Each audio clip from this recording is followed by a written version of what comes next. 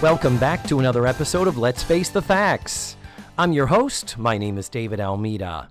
I'm an actor in Orlando, Florida. Every week I sit down with an actor or artist friend. We watch an episode of the classic sitcom, The Facts of Life, and then we hit record, we start talking about the show, synopsize the show, and let it take the conversation wherever it will take it. My guest this week is Bob Brandenburg. Bob is a theatrical renaissance man. He does everything. He's an actor, he's a writer, producer, director. He does it all. I work with him mostly at Sleuth's Mystery Dinner Theater, but we have also collaborated on some other stuff, and he's always a delight to have around. And I'm really looking forward to you hearing this show. Before we start, I do want to say thank you to those of you who've reached out to me through comments or messages on social media. I always enjoy hearing from you. I love when you folks share stuff and memories and nostalgia of your own. It seems I got a few new subscribers thanks to Ken Reed's appearance on the show, which makes me really, really happy and very, very excited. Welcome to my new listeners. Back to this week's show, Bob Brandenburg and I watched Season 3, Episode 7, entitled Sweet Sorrow, and its original air date was December 9th, 1981. So, I'm ready to jump on in. Let's face the facts with Bob Brandenburg. Welcome, Bob Brandenburg. Hello. Thank you. It's good to be here, David. Yes. A podcast. Have you ever been on a podcast before? No, I have not, and I was expecting some sort of a pod-like device, and there is not. I'm kind of new to this podcast thing. Okay, well, it's like a radio show that you don't have to listen to. Oh, okay. It's like you voluntarily choose to listen to it, and you can also say, fuck this, and turn it off. Well, I listen to some of the newscasters that have them, because I want to catch up on, people recommend these ones that are about murderers and things like that. My favorite murderer. Yeah, there's that one. Yeah. But I haven't really gotten into them yet, but I do like the idea of it. Yeah. It's cool because once you start building up the few that you like, and then they just go into your podcatcher, then they download on their own, they play in sequence, and over time, it's just, at this point, when I'm either in my car or if I'm walking the long walk to and from our stages at work from where we park, I just put in my headphones, I forget to listen to record albums through my Apple Music. I forget to keep up with audiobooks. David, can we get to what's important here is the context of why the fuck are we doing a podcast about the facts of life? You got to give me a little backstory here. Bob. Yes.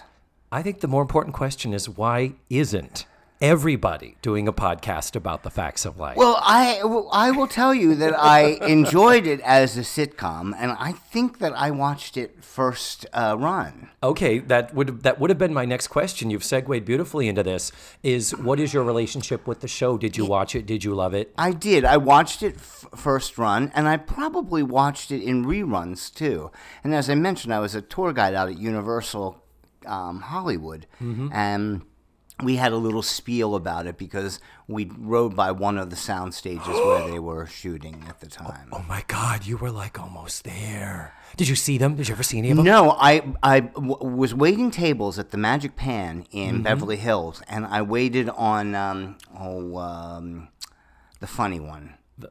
All of them. Mindy Cohn. Mindy Cohn. I waited on Mindy Cohn. And that was like really a big deal. And then years later, Kim Fields directed things at Nickelodeon, so you would see her there fairly frequently as well. That's right. Well, it's just beautiful because you've already dropped some beautiful... I'll pick up those names before I go to leave. No, not at all for name dropping. What I was going to say is later on in the show, we're going to talk about you and your career. And we are? That'll be a short conversation, David. Stop, Bob, please. But we're going to talk about some of the stuff and the places that your career has taken you, which I think some would argue is extraordinary. But we'll get to that, and we'll let my fours of listeners decide for themselves. Ooh, fours. But back to your original question is, I fell in love with a couple of podcasts. One of them is called TV Guidance Counselor, and all they do is they talk about nostalgia of old television. And I grew up in front of the TV. And then I stumbled on this other podcast by April Richardson called Go Bayside. And it is an episode by episode analysis of Baywatch? Saved by the Bell. Oh, no. Look, I'm holding you in higher esteem for Facts of Life over Saved by the Bell. But you realize that April Richardson is like a decade younger than I am. That was the show that she watched in reruns and watched every episode a kabillion times. So did you watch this first run? Yes. And age-wise, I'm 61. I am 50. Okay. So decade. Yeah. So that's interesting because I watched from, I was like an avid TV watcher, 65 to 75. Okay. Yeah. My sweet spot is really like 75 to 85. Interesting. When this show premiered, I was 11. And so therefore you would have been 21. Yeah. So this is after your sweet spot, but you were still watching I was. when it first ran, even though you're kind of old for the... Yeah, but I watched sitcom. That's a horrible thing to say. Your demographic was older than the demographic they would have probably expected. My demographic was addicted to sitcoms. We didn't have media that you have nowadays, so our options were very limited. Yeah. So sitcoms were my kind of thing. Whether they were good or bad, I watched all sitcoms. Yeah. It was kind of had learned to be my escape, you know? Yeah. And in the time frame you talk about, that was when reruns really were finding their footing and taking hold. Absolutely. So the ability, that started in that time where you were able to digest them on a greater scale. Well, let's get to this show then, shall we? Yep. The show we just watched was Sweet Sorrow. It originally aired sometime late in 1981. I think we're almost into 82 at this point. Mm-hmm. And and Sweet Sorrow, of course, an allusion to the Shakespearean parting is such sweet sorrow. So before I go and spoil it, I always like to start the show asking my guest, please, Bob Brandenburg, would you please synopsize this episode in one or two sentences like you might see in a TV guide listing? Joe falls in love, but finds out love is more complicated than it's worth. She gets some words of wisdom from Mrs. What's her name? Garrett. And then she cries in her bosom, and all is well after that. It was very sad. I had a momentary tear. I mean, I did too. So let's get to it then and start. We begin the episode with Eddie pacing around the cafeteria while Tootie and Natalie are inverting chairs on top of the table. At first, we thought they were like setting up closing shop kind of a thing. Yeah. But we learned they're doing the disgusting job of scraping gum off the bottoms of the chair. Yeah, it's pretty vile. Yeah, in the words of Trinell Mooring. That's pretty gross. So the exposition of the scene is... Now, I have to ask you, though, don't you think, would you have cast that boy? This episode, he was not as good as he was when we first met him. Really? Yeah. So he played a different character before? Or an amalgam? Let's get into it. Clark Brandon as Eddie. We fell in love with him in season 1. You did. When you were that age. America did. When you were that age. Yes. All right. But what I'm saying is, even watching it again when I did it here on this show, we watched it and Paul Padilla and I sat here and said, God, he is so good. He is perfect because you get the sense that he's a Navy boy, but there's also a sweet side to him. We were thinking maybe he isn't quite from the Bronx like Joe. We don't know where they would have met. Right. But he was really high-pitched and kind of wispy. Now, do you think they would have, if they were doing that sitcom today, would they cast him? Oh, no. Yeah. They'd say queer. Yeah. Well, and the buck teeth. That too. Yeah. Overbite was a bit of the overbite. Because, I mean, he already had a lot of TV credits. He had already done a few different shows. Well, he kind of looked like a Jason Bateman wannabe. Okay. I see that. I think he's very handsome, and I mean, there's a lot of Tiger Beats with him in it too. I forget what, there was a show he did a few episodes of. It didn't run long, but it was enough to grab hold and put him into the teen magazines. But I do have to say, I agree with you that I felt like he didn't register as well in this episode, and he came off really kind of insipid. Yeah. And you tell me more what you were thinking. Well, because the guy that she was in competition with, Bob, it was just, it was a little hard to believe that she was going to choose this guy. You know what it would be like if the guy on Big Bang Theory that plays the nerd, the maiden nerd, the Leonard, Johnny Galecki. Johnny Galecki. Well, like he's got like this half nerd but kind of hot nerd going for him. A little bit. Yeah. Yeah. And I just think that's what that kind of role would have called for, but he wasn't a hot nerd. Yeah. He's not particularly masculine. No, he's not. You wouldn't expect him to be in the Navy. Right, and you would think Joe would be compensating a little bit. I mean, maybe. I don't know. Oh, my. But I do have to admit, he comes off, I didn't like Eddie as much as I did in the previous episode. Interesting. And like you said, competing with the other guy, with this Bob person, it's like, no contest. Yeah. Holy shit. Yeah. Bob was hot. But we'll get there. Bob's not here yet. That curly hair, though, that... William Catt. Yeah, that William Catt, that Greg Brady kind of... Christopher Atkins. So expositionally, Tootie and Natalie converse with Eddie, and what we learn is that is Joe going to be surprised that I'm here because he's there early. He's not due to arrive until tomorrow, so he's waiting on Joe to get back to the cafeteria because she doesn't know he's there, though she is expecting him. Right. Mrs. Garrett comes out of the kitchen having made Eddie some cookies. Mm-hmm. And, I will say, Eddie says, is she going to be happy that I'm here? And one of the girls says, well, Joe is always happy whenever you're here. She's even nice to Blair. So the illusion is that he's made multiple visits when we're only aware of him having been there once. But he's comfortable. But he's comfortable. He's certainly one of the family because what we went through with him in the other show was a 2-parter where he was taking Joe off and they were going to get married. And for those who didn't know that, like you, we have this expositional thing of Mrs. Garrett makes Eddie the cookies and make yourself at home. And I think Tootie says, wow, I never thought I'd hear those words. I think it might be Natalie. Might hear those words come out of that mouth past those lips to those ears. Like, I never thought I would ever hear Mrs. Garrett being welcoming to Eddie. Yeah. And, I mean, they didn't part on terrible terms. Eddie put him through a lot. Kind of later, you get the feeling that she really likes Eddie, Mrs. Garrett. Yeah. I mean, that's it. I think we gather from the first appearance of him is that he's very sweet, but just young, a little naive. Yeah. And he's 18. We infer he's 18 since he's in the Navy. Joe is 16. Now they're both a year older. But yeah, so we do get the little let's catch up where Mrs. Garrett says, Eddie and I have come to an understanding. And he says, yeah, that understanding that I'm never going to try to take Joe away and marry her again, like I did last year in season 2, episodes 7 and 8.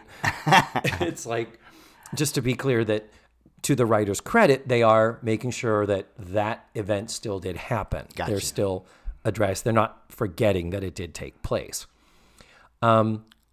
So then Joe comes in and she's got this guy with her, this tall, blonde. Tall drink of water. Whew, curly-headed guy. Yeah. He is hot. Yeah, he looked like what the guy would look like on Scooby-Doo. You know, the tall guy. Fred? Yeah, Fred. But with curly hair. I don't think Fred had curly hair. Yeah, it always looked wavy to me on the cartoon, though.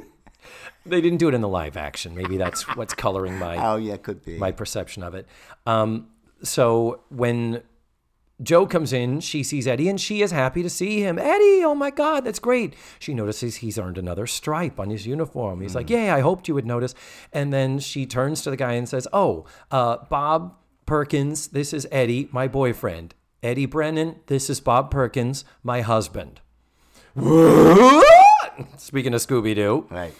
And it's like, whoa, wait, what? Oh, no. I mean, they're having to play husband and wife for some type of a social studies class that's going on between Eastland and Bates. That's their analog of a boys' school. That's a mile away from Eastland, so we've been told. And so this is a social studies thing. Have you ever heard of this happening, of boys and girls having to pair up for a school class and pretend to be married outside of a sitcom? No. I haven't either. So it's just been this is all TV makeup stuff. I think so. Yeah. Just like, do they really do the thing in schools where they give kids a mechanical baby that cries all the time to let them understand? I don't know. So the actor who plays super crazy hot Bob Perkins. Bob Perkins, that's a dad name. That's not the name of a boyfriend. His name should have been like Chad. But they were still, the names, Eddie, Bob, this was still, written by middle-aged vaudevillian writers? Right. Yes. Exactly. We have so many conversations. We didn't get people of any color or of any diversity doing these things for probably another 10 years. Yeah. We, what it is that The Facts of Life was on Saturday nights. Yeah. Alongside Gimme a Break. Yeah. Golden Girls. Yeah. And 227. Yeah. So it's like black show, white show, white show, black show. Oh, I never thought it's like of an that. Oreo That's cookie. Funny. Yeah. It's like a double stuffed Oreo cookie, Yeah. wasn't it? But Sean Stevens is the name of the actor playing Bob. Now, see, that doesn't sound real either, does it? Sean Stevens? Well, that's a stage name. It's, well... His name is probably Peter Diddledong or something like that. Sidney Applebaum. Yeah. But Sean, S-H-A-W-N, not U-N like Sean Cassidy. Sean Stevens, yeah, it probably is. Looking at his resume, he has various TV credits that go up to 1985. Then there's one credit in 89. And then there's a gap until 2003. And only a couple things, and then some more stuff recently post 2015. So there's a weird hole in his career. I don't know if he maybe retreated to the stage or something. Now that's interesting, and that's the part you want to know, isn't it? Yeah, that was probably the most interesting part of his career. Or he decided to hang wallpaper so he could earn a fucking living. But even that would be interesting to find that out. Yeah, and but the most impressive part of his resume is 98 episodes of Search for Tomorrow. Wow. From 80 to 81, which would have been right around this time. And then later, a couple years after that, 136 episodes of Days of Our Lives. So he's a soap actor. That's an interesting career. I would, maybe I'll do some more digging and maybe post it on the website if I can find. I'm curious about that gap. Yeah. But I mean, he's a good actor. Yeah. And he's super crazy good looking. I mean, wow. So with this introduction, there is a sense of it's being played really well, where Joe is playing it like, what, this is a guy I'm in a class with, and Eddie's my boyfriend. They sit down, but Eddie puts his chair close to Joe and puts his arm around her. Right. But they don't overplay the jealousy, Yeah. the possessiveness. There's just enough of it there that I think it's okay. Yeah. Because honestly, Eddie, this guy's a fucking threat. Right. If I were in the room with the two of you, I'd be like, bye. Yeah, excepting that he was too much of a pretty boy for her. Well, yeah, I guess so. I mean, you can't see them like her saying, walking arm in arm with him. You think? I'm not looking for a date for Joe. I'm looking for a date for 12-year-old David is what I'm looking for. But anyway, the one joke that lands, it's kind of an interesting moment, is where Mrs. Garrett mentions the class is a great idea, because you're going to have to be doing your Charlotte Rae impression, by the way. Everyone is welcome to do their terrible Charlotte Rae impression, as I do my terrible Charlotte Rae every week. So I invite you to join me. All right. But she says it's a good class because it teaches kids that sharing a bed isn't the only thing that goes with marriage. And Eddie says, yeah, it isn't the only thing. It's just the best thing. And she walks by him and swats him. She's like, damn. No. But then she kind of got a little flirty at the end of it. There was this little teacher-student moment thing that happened with her. Many people have pointed out how one of Charlotte Rae's crutches for delivering a joke or filling a moment or holding for a laugh, she'll bat her eyes. Yeah. And No, I think she wanted to do this kid. well, he's about to become single. Spoiler alert. Yeah. So she can have him. She might. So See, that would be like, bring that sitcom back now and then put a Mrs. Robinson story in there. oh, Mrs. Garrett. Like with a Mrs. Garrett student. finds that, one of the boys come in and everyone's trying to figure out which one that he's interested in. Yeah. And then we find out he's interested in Mrs. Garrett. As long as he's a college boy, he can't be Bates. He's got to be at Langley. 2021. Maybe Roy, who delivers the pastries and is always after Joe. Yeah. But But it's got to be a real mystery until the end when they find out that he's, walking out with Mrs. Garrett. yeah. So they talk about this class and how they got paired up. And so Eddie does kind of say, so did you guys pick each other? Mm-hmm. And that's a good way to set up this joke where it's like, no, we got paired up because of our last names. They went alphabetically, Perkins, Polnicek. Oh, yeah, okay, cool. And then in comes Blair. Blair is, I'm never going to be able to show my face in public again. And we learn that Blair Warner has been matched up with a boy also with a W name. And Tootie says, well, what is his name? And she says, Wilbur. And it's like, but I thought it went alphabetically by last name. And Blair says, that is his last name. So what's his first name? And Lisa Welch perfectly delivers, would you believe Waldo? We never meet Waldo Wilbur. No. I wish we did. Yeah, I would love to see I would have who he liked to have was. seen him too. So she is. Wouldn't it be great if he showed up and he was like drop dead gorgeous? Hottie. Oh my God, that would be great. Yeah. Have it be George Clooney. And then have them go off with Bob. Oh, there you go. There's that Facts of Life fan fiction that you need to write, Bob. Yeah. So, an audience reaction. I believe it's after she says Wilbur. Someone in the audience, you hear, oh God. You actually hear it. So it just boils down to, because of this project, Joe and Bob have a lot of homework. And therefore they have to figure out, well, we got to get together and do this sometime, but she's supposed to spend the weekend with Eddie. And actually, Eddie's pretty cool, and there's not a lot of the expected sitcom-y, well, Joe, you're just going to ignore me the whole weekend. Yeah. I kind of half expected that. But the scheduling thing of Joe saying, look, Eddie and I are going to do this thing tomorrow. We'll get together tomorrow afterwards. Yeah. And that was good that wasn't a thing. Bravo to the writers. So no sooner does Bob leave, and I think Eddie leaves too. And Blair is like, well, he is adorable. And Joe, of course, is like, well, whatever. I'm with Eddie. That's not an issue. That doesn't even enter into the equation. Right. So then we go to and the other thing is Mrs. Garrett is wearing a very bold, large houndstooth print blouse. It's a very graphic and striking print, not typically what she wears. Really? Usually she wears stuff that's a little more matronly. Do you think they did it on purpose? I don't think so. No. If you look at the costume, because we have some costuming fails coming up as well. Oh. Yes. So then we go to, there are a lot of shorter scenes in this show too, which I think helps keep it moving along. Then we go to the parlor. A little later, Mrs. Garrett has one of those blackboards with the ridges, with the white letters that you press into. And she's making up the menu, obviously. Yeah. And the door to the parlor has suddenly appeared far, far stage left, camera screen on the right side of the screen. Wow. I don't know that door has always been there. I think it may have been there before, but it was perpendicular to the audience, not facing the audience.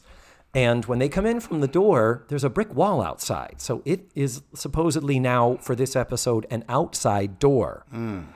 And in the Facts of Life reunion movie, they go up a stairwell and walk in, allegedly, that door to revisit the cafeteria all the years later. So this is one of those weird sitcom-y things where it is one thing one week, it's a different thing another week. But just pointing out that this is a brick wall I knew it had been there somewhere. And no... so it's the next day, and Joe and Eddie have returned from their dirt bike rally. Yes. And they're talking about all the stunts that the dirt bike guys do. And as Mrs. Garrett says, how do they do that and not end up looking like applesauce? And Eddie just sort of says, you just cross your fingers, spit, and hope for the best. And Joe says, well, actually, it's simple math if you think about it, because once they get to a certain acceleration, then you have the trajectory of the yada yada. And Joe goes into a fairly intelligent... It's a scientific... It's a Newtonian equation. That's yeah, what it is. Yeah. It's and there is a sense of when she finishes, it's like, okay. Mm-hmm. And then she kind of backs off of that and says, and then you cross your fingers, you spit, and you hope for the best. But it was a good little touch on what will come back a little bit later. Good character humor. Yes. And a good way to show that Joe, even just in the season and a half we've had her, she is evolving and developing as a character, as a person, and that she's there at Eastland because she's smart. Yeah. Next scene, we're in the cafeteria again. Now Blair is just moping around. Blair is in a terrible outfit. She's in an A-line skirt. She has got a mauve-colored shirt on with a with a pattern, like a vertical pattern, and then a solid color rose vest over it. They're two not quite the same color, but not dissimilar enough. It looked like what the love interest in Newsies would have worn when she was writing. Yeah. It had kind of this very period look to it, but wasn't 60s or 70s. It wasn't 70s. Well, the thing is, in the 80s, there was this ugly Holly Hobbie puffy vest. Think of what Dustin Hoffman wore in Tootsie. Yeah. How you could have the ruffles up to the neck. Right. And the puffy sleeves and little floral patterns in ugly grays and, burgundy mauvey colors. Yeah. And it's a very 80s outfit, but the color scheme is very off-brand for Blair. So they are working, Joe and Bob are working in the cafeteria, and they're working on their entertainment budget. And there's this sense of, well, I can see we're probably going to clash here. And he says something like, okay, if we're going to allot money for you to go to your dirt bike races, I want us to set aside some money so I can take the train into the city and see Shakespeare in the park. Mm-hmm. And Joe's like, well, I'd like to do that too. That sounds like fun. So they're getting to know each other a little bit through the course of this course. Right, and not make assumptions that he's just a knucklehead. Yeah. So then Blair, who's moping around, they say, how are things being Mrs. Waldo Wilbur? And Blair just says, let's put it this way. We're looking into buying twin beds. Love it. So they talk about how they haven't really gotten their work done yet. Mm-hmm. So Joe was like, you know what? Let me call Eddie at the Y, tell him I have to work through the night, and I'll just see him tomorrow. Yeah. So Joe has to leave to go to the payphone in the parlor to call Eddie. Leaving, Blair alone with Bob, and then Tootie and Natalie also come in, and they are very, very obviously sizing him up and kind of treating him like new boyfriend material. And Natalie is kind of neutral. She doesn't really have any lines. Mindy Cohn, does Natalie have 5 lines in this show? Not any. It's not a very Natalie heavy show. But we've got this sort of angel devil thing where Blair is already, we know, kind of like, well, you guys are getting along really well, aren't you? And then Tootie comes in with something along the lines of, yeah, like she gets along well with Eddie, the one he gave a ring to, and she wears it around her neck all the time. So we've got Blair on one hand kind of trying to play up that there's a connection here, and Tootie's the one going, she's with Eddie and she's committed to him and she's not going to be with you. Right. And it's funny. It totally works. And it's continuing the thing of the friends looking out for each other, and the girls are wonderful at this. Tootie is wearing a completely unsupportable shirt. It is like a woven sweater with a picture of a tea party on it. Natalie's just in a plaid shirt. Natalie's just in neutral clothing. So, but this is actually good costuming in that yesterday was Friday, would have been a school day. And Eddie showed up a day early. So they were in their school uniforms. Now today they're Now in they're street casual, clothes because this is clearly a Saturday, a week. Because why would Eddie come up during the week? Right. So good work, costumer, with picking that they're wearing street clothes. The actual street clothes, no. No. And the scene ends with Bob saying, meet me at the pizza place at 7. And she's like, whoa, pizza place? What, are we there to work or eat? And he's like, well, can't you do both? And she's like, well, okay, I guess so. So then we get to the next scene, moving on really fast. Yep. At the pizza place. I remember as a child watching this episode. I would have been 12 at the time. No, I would have been 13 by now. I remember this episode so vividly. And the beginning of this scene is etched in my brain because the scene begins with a close-up on the pizza. You hear them laughing. So there's this clear, okay, we're going to start the scene with you laughing to show that you clearly are having a good time. Then she reaches for the piece of pizza, and he says, let me help you, and takes hold of the piece of pizza that's already in her hand. He helps her put the pizza to her face. Yeah. It's like, let me help you pick up a piece of pizza. Yeah. And he's the one laughing. He's It needed a motivation for something cute. Yeah.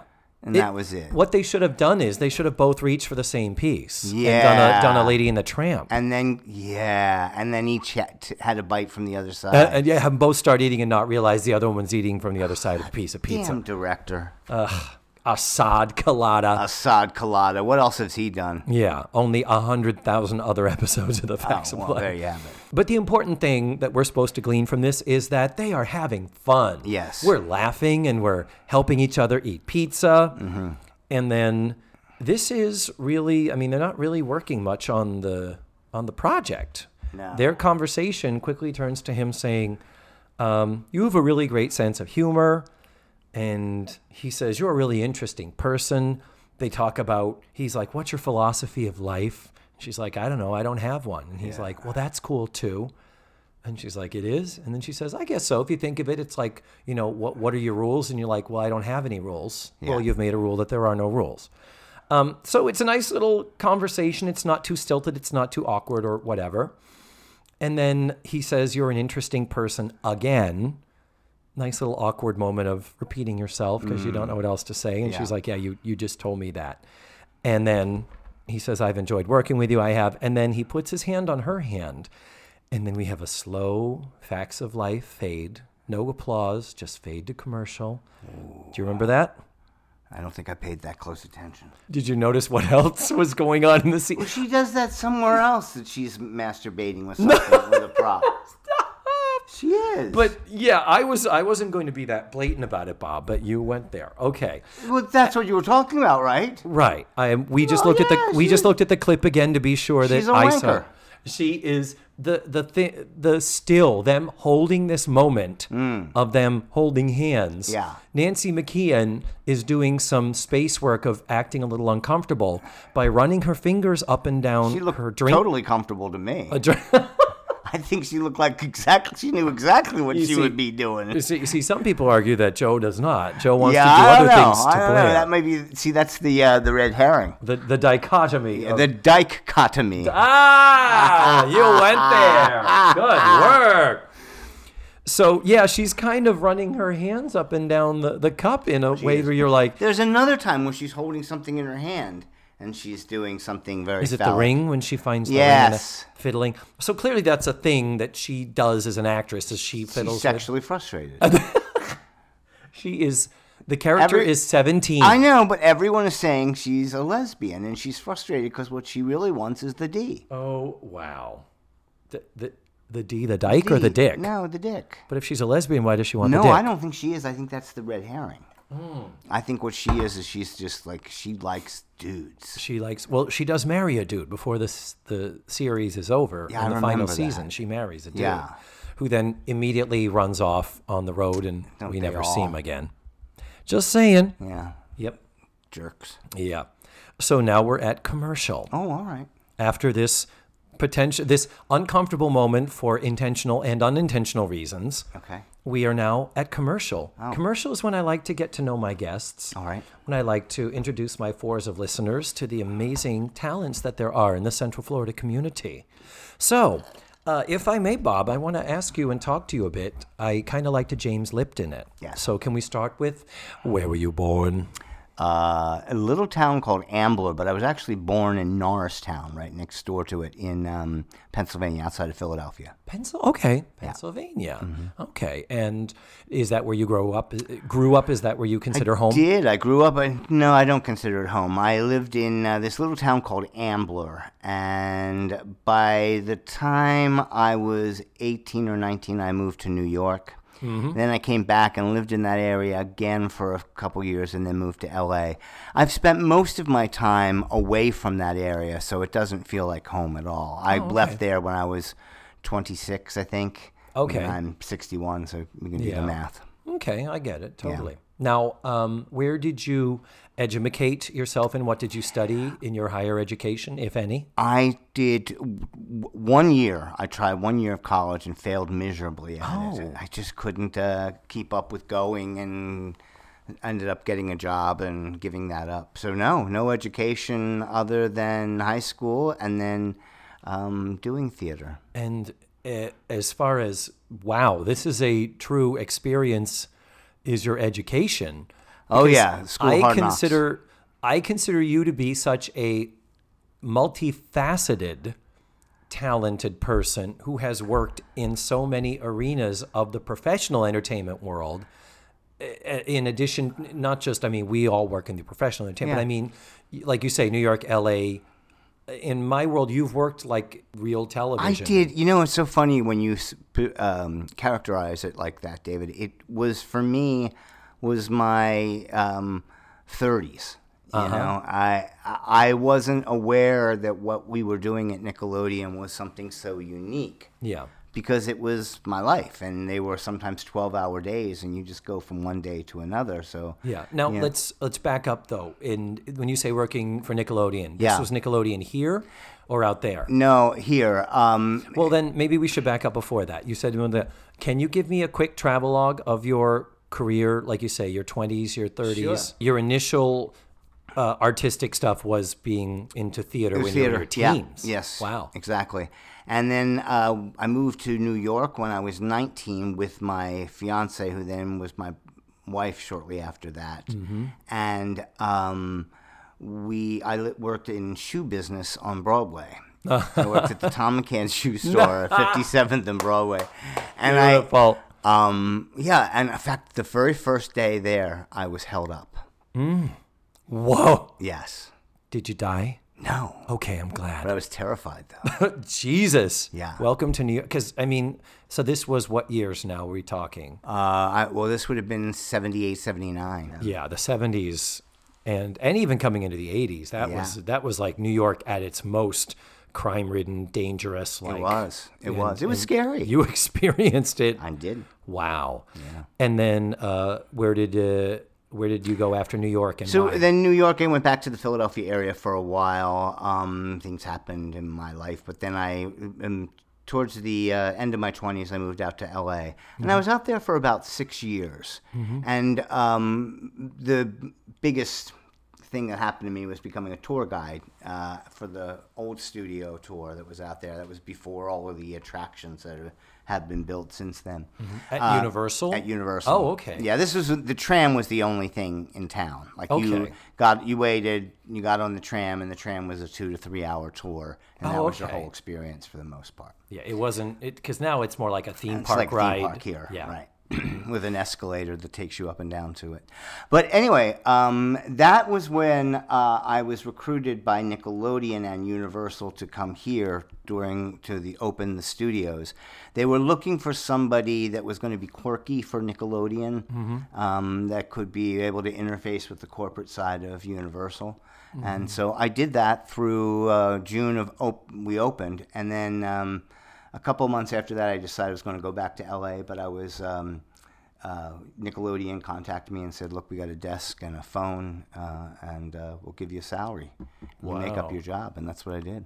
That's cool. And that was more on the producing end? Yeah, well, initially what I was tasked with was being responsible for Nickelodeon as an attraction at Universal. In other words, making sure that there was something going on the sound stages at all time that the tour was going through, if not creating some sort of faux entertainment.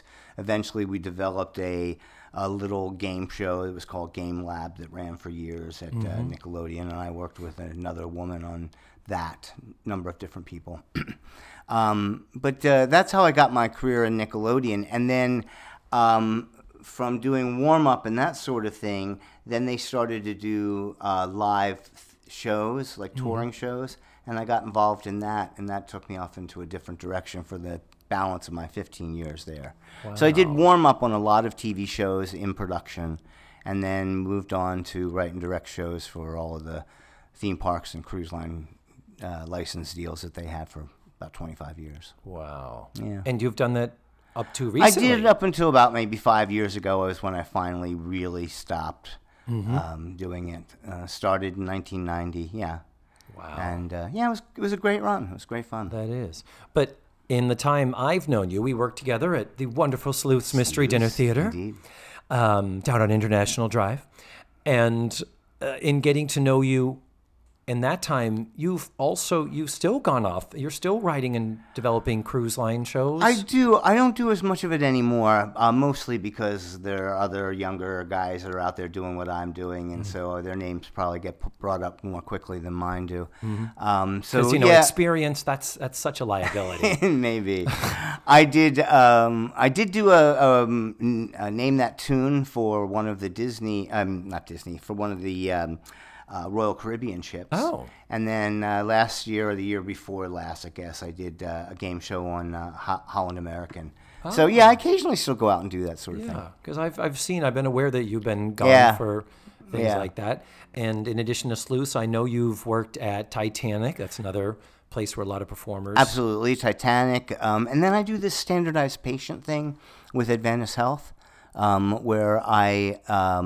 act like a patient in any kind of a different scenario. Oh. It might be someone who is experiencing the symptoms of stroke, and the nurses or the physician's assistants need to diagnose what the issue is with the hints that we're giving them. I've heard of that. I didn't know anyone who did it, though. Yeah. That's cool. Yeah. And then you do shows in our many regional, professional, and community theaters. Yeah, we really are lucky to have some great theaters in this town, I've said that so many times, how... And I've just been doing about 4 a year. I'm so grateful. I love being back on stage. Now, when did you do Star Search? When it was here at Disney MGM Studios. Right. It was the final... How did you cross over, though? Because you were at Nickelodeon, which was at Universal. The original warm-up for Star Search out in L.A. was Mark Summers. Oh. So Mark called the production company and said, we have a warm-up here that you should use him, and I got the job pretty much right away. And in fact, I even did a, how at Christmas time when there's nothing going on, McMahon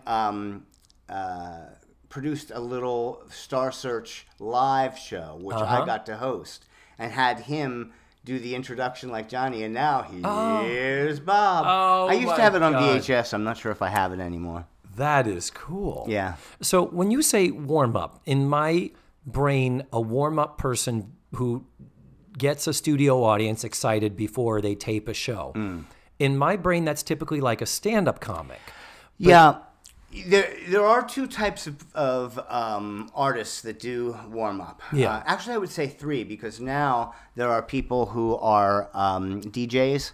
So they use their skills as DJs to kind of make it a dance party. Yeah. So that's kind of a new thing. Yeah, Ellen does that. Ellen did that when they taped here in Orlando. Exactly. I've seen Ellen do that. But in my day of doing game shows for kids, it was really about keeping them occupied during the downtime. Okay.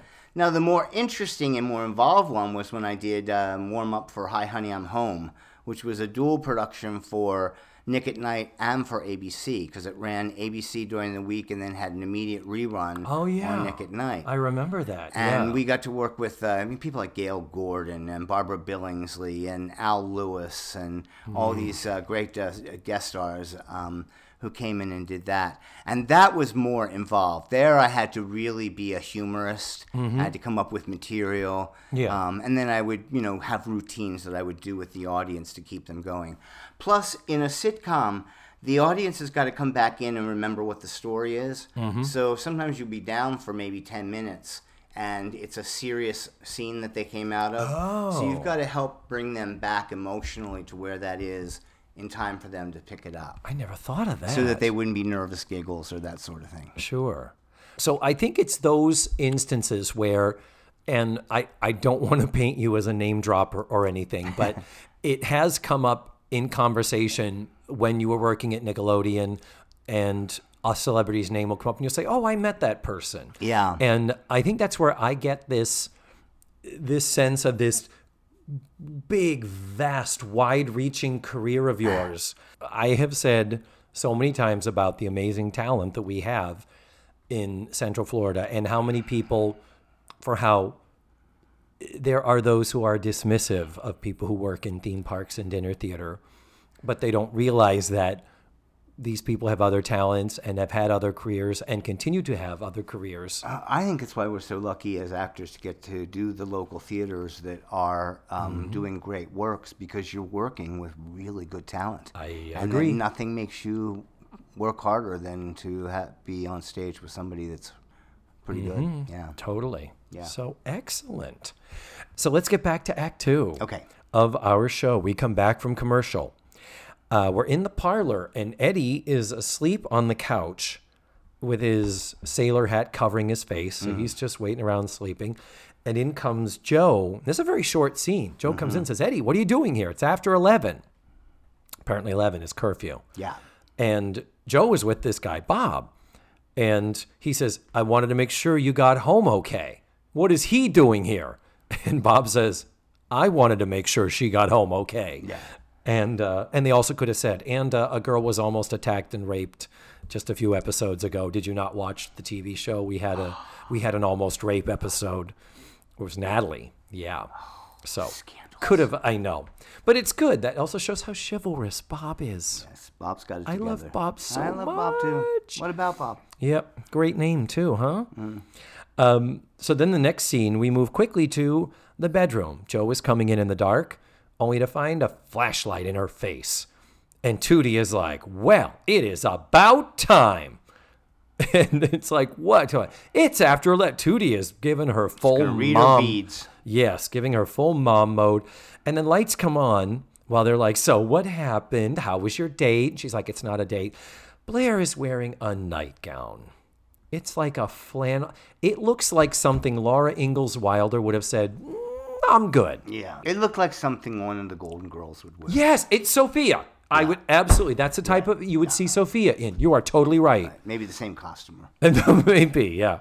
Same network. Who knows? Yeah. So Tootie is getting really pushy about this. I want to know what's going on and why were you out this late with Bob and what's going on with you and Eddie. So Blair says, Natalie, go stick something in her mouth. Yeah. So Tootie and Natalie leave, presumably to go to the kitchen and get something to eat. Well, because right before it, they were talking about things to eat. Were they talking? Yeah. We've said before, Natalie talks. They never make fat jokes about her, but she's constantly talking about food. Yeah. So then we're just now down to Blair and Joe, the wonderful frenemy relationship that I love so much. There's this back and forth between Blair and Joe, where Joe is resisting Blair talking about it like it was a date, until finally Joe breaks down and admits, we talked and we kidded around and I had a great time. It was awful. And Blair's like, why is that awful? You can date other boys. That's fine. And Joe says, my mom would call that being fickle. And Blair says, my mom would call that playing the field. Which is, you could see Monica Warner, her mother, whom we just met 2 weeks ago. Blair talks about how dating boys is a thing, and that's what people have to deal with when they're charming and beautiful. But Joe, you don't have to worry about that. Exactly. And she goes, I mean, because you have Eddie, because you consider yourself taken. Well, Blair does say, I think you've been using Eddie as a security blanket. And the scene ends. This is another quick scene. This is like we had the scene down in the parlor. Now we got the scene in the bedroom. Now we're down in the parlor. This is actually the final scene of the show. And Mrs. Garrett, we start in the cafeteria and then we move into the parlor. But Joe is frantically looking under the tables. And Mrs. Garrett is like, oh, Joe, Bob called just to make sure that you're still getting together to finish your work. And she's like, yeah, what? She goes, what are you doing? You look like you're looking for something. And Joe says, no, I'm looking for something. And the moment is broken with Blair running in, singing Born Free at the top of her lungs. Right. And you always wonder about the rights to songs and music. Yeah. She sings Born Free, free as the la, la, la, la, la, la. And she starts la-laing. I'm wondering, did they just save themselves $50,000? Yeah, maybe. But she sings part of Born Free, but we know that's what she's singing. So they're like, Blair, why are you so happy? And she continues to sing, I'm getting a divorce. Just so cute.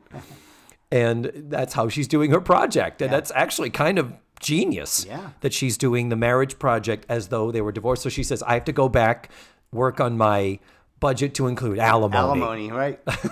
She's going to pay him. Oh, probably, knowing her. She probably thinks otherwise because she's used to. Yeah. Well, Waldo Wilbur might be from money. If he goes to Bates, right? He might be. The Wilbur Estates. Uh-huh. So then we move into the parlor, continuing for this search. What has happened is Joe has lost the ring that Eddie gave her that she wears on a chain around her neck. And Mrs. Garrett, in looking under the sofa cushions, pulls out a pair of handcuffs. Yeah. Very illogical. I know, with no discussion about it. Well, she does say, sometimes I wonder what you girls are up to when I'm not here. Right. But she takes them. She takes them out of the room later. That's kind of her, well, I'm going to go put these somewhere. That's her way of excusing. She's going to put them in herself. Nice. Yeah. Sure. And so that when that boy comes upstairs, she can tie him up. Hi-yo. Yeah. There you go, Bob. Write that fan fiction. That's your next career right there. So Mrs. Garrett says something like, are you going to go out with Bob again? And Joe is like, no, I'm not going to go out with Bob again. I'm not going out with Bob. I'm interested in Eddie, and yet why am I'm with Eddie, and yet why do I feel certain things when I am with Bob?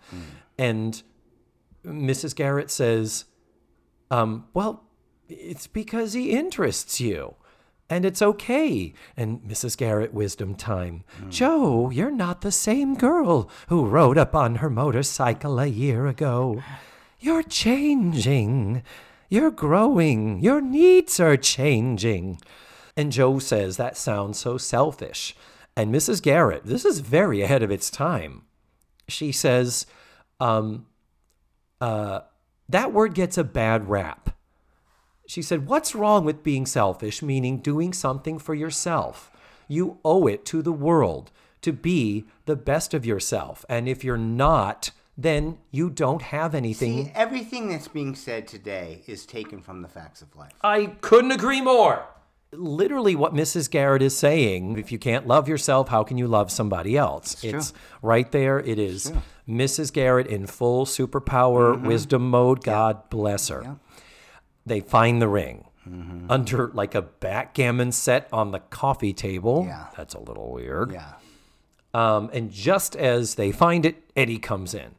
And Joe runs up to him and starts crying and is upset. And he's like, whoa, I go, yeah, glad to see me. What's wrong? And she's crying because she's like, I thought I lost it. I felt so bad. I thought I'd lost it. And then they're just there hugging really hard and intensely. And Mrs. Garrett's got to get the hell out of Dodge. You remember what she says? No, what did she say? She says, well, if you two will excuse me.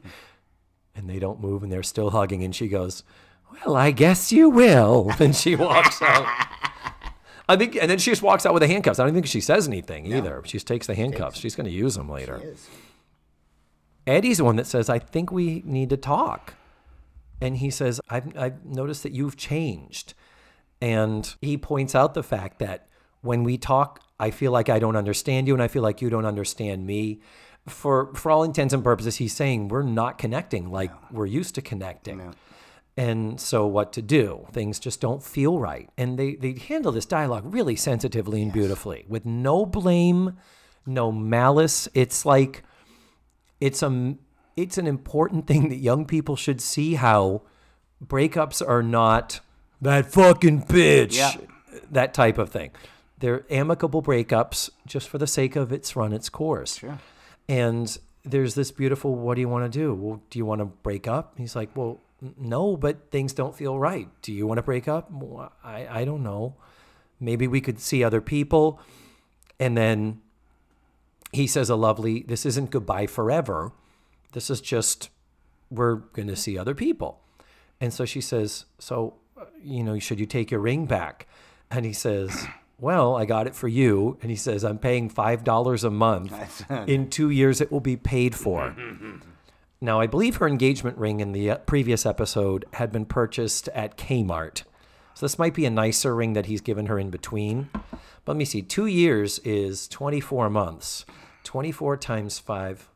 So only $120? Wait a minute. 24 times 5 is 120. Yeah. So it's a $120 ring. But the fact that he can afford $5 a month is kind of sweet. Yeah.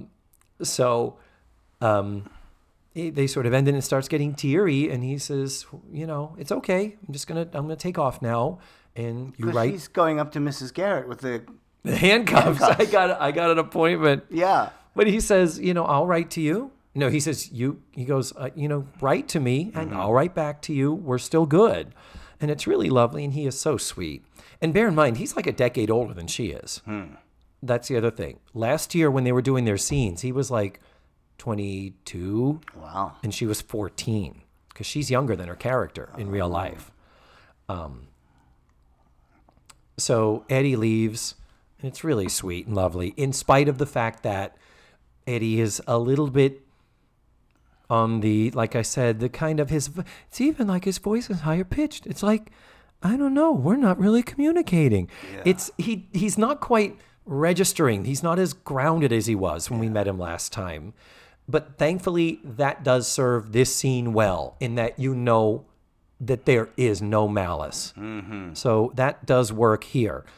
So he leaves, and Joe is sad, and Mrs. Garrett comes in, and Joe starts to cry. Nancy McKeon turning on the waterworks.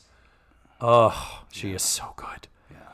And she's like, he wouldn't take the ring back. He wouldn't take it back. And Mrs. Garrett says, one day it's going to give you pleasure. Just think, someday you'll show this to your grandchildren and you'll smile and you'll remember your first love. Oh. And then Joe just collapses bawling. Yeah. We freeze frame and then awkward canned clap track while the credits run. Yeah. But it's the way they did it. This is one of those where we could have just had Joe crying in Mrs. Garrett's arms and kept the film rolling, kept it running. Said, no, we got to have them. And run the credits. You can't do that. You gotta have a little something happy. They have done that before, but I guess maybe it was one of those, geez, we have to remind them that there's an audience there because there haven't been laughs. We haven't heard them. Because it's not, there are laughs in the show, but it's not, this ain't no Gutbuster. This was a dark one. Yeah. But effective, and I think overall really good. I do too. I'm not a fan of the Eddie. I can see why you wouldn't be, and I wish you had seen Teenage Marriage, where that was where we all, along with Joe, we were like, we fell in love with him. the whole time I'm thinking they're not meant for each other. Yeah. Well, so they got to end it. Yeah. So, and maybe you're saying that means this episode succeeded doing what it wanted to do, because it's supposed to show their disconnect. She deserves better than him. Well, Bob, I am so glad you did this. Did you enjoy revisiting the show? I enjoyed revisiting the show, and I enjoyed our ridiculous conversation. I am glad. I absolutely echo that. And I gotta go walk my dogs. Now, name your dogs. Who are your dogs? Jasper is my Pomeranian. Then there's Wills. He's my old man. He's a miniature pincher. I've had him the longest. And then Bobby, my Chihuahua, who's my heart and soul. He's named after me, Bob Jr. Bob Jr. Yes. Yes, and he and I have a very codependent relationship. Oh, yeah. I don't have any pets because I'm dead inside. Are you? Dogs will do that. They'll spark life back in you. I'm itching the tiniest bit to maybe think about a cat. That is a consideration. Cats but are lovely too. yeah, no, I'm more of a cat person than a dog person. I was a cat person for many years as well. Well, get to your dogs, All right, and thank you so much. Thank you. What do I? You can just say good night, Bob. Good night, Bob. And there you have it. That was Bob Brandenburg. Always a delight. Bob really wants Mrs. Garrett to end up with Eddie in those handcuffs now that Eddie isn't tied down to Joe. He wants Eddie to be tied down to Mrs. Garrett, if you know what I mean. Giggity. The only little afterthought is I wanted to point out, I did look back. That door in the parlor that faces the audience, that is good. That is right. That has been there since the first time we ever saw the parlor. That was there in season 2, episode 1. There's a quick glimpse of it when Blair and Mrs. Garrett are about to have their little talk about the new girl, Jo.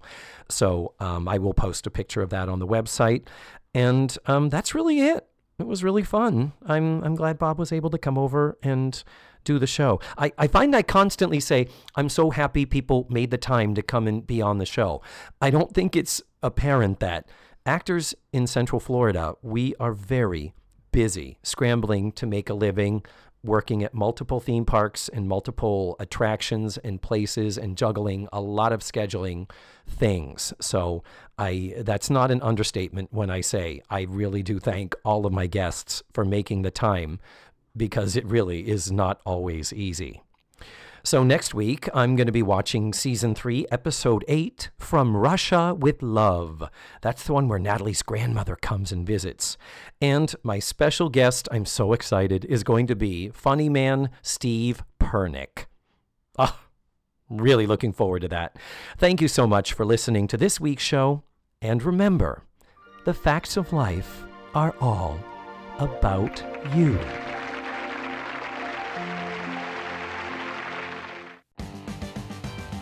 Let's Face the Facts was produced, written, hosted, and edited by me, David Almeida. My theme song was beautifully arranged and recorded by Ned Wilkinson. Our website is facethefactspod.com. You have to drop the let's. And that's where you can find extra pictures, video, and audio extras from the digital cutting room floor. Follow the show on social media. We're everywhere under the handle Face the Facts Pod. And don't forget, go to your favorite podcatchers and subscribe, rate, and review. Tune in again next week for another thrilling episode of Let's Face the Facts.